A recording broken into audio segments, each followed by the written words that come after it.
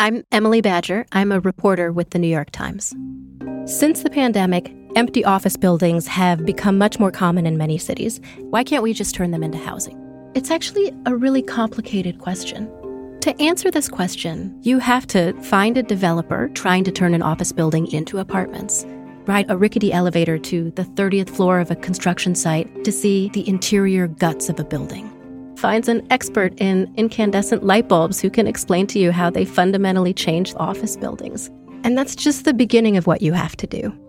When you subscribe to the New York Times, you are sending reporters like me out into the world to ask questions of dozens of different experts, to go and visit places most people don't get to go, to try to come back with answers, and then turn all of that into something that anyone can understand.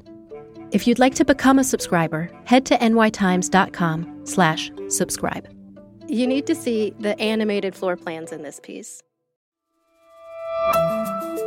From the New York Times, I'm Michael Barbaro. It's Thursday, April 30th. Here's what you need to know today.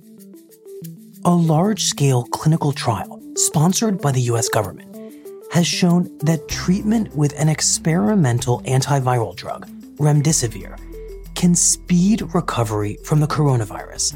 The data shows that remdesivir has a clear-cut, significant positive effect in diminishing the time to recovery.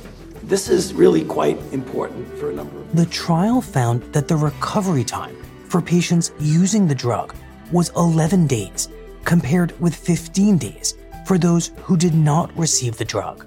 Although a 31% improvement doesn't seem like a knockout 100%, it is a very important proof of concept, because what it is proven is that a drug can block this virus.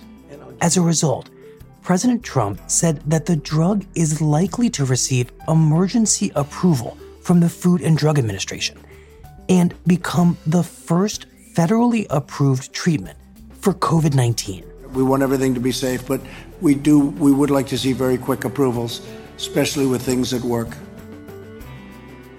That's it for today. I'm Michael Barbaro. See you tomorrow.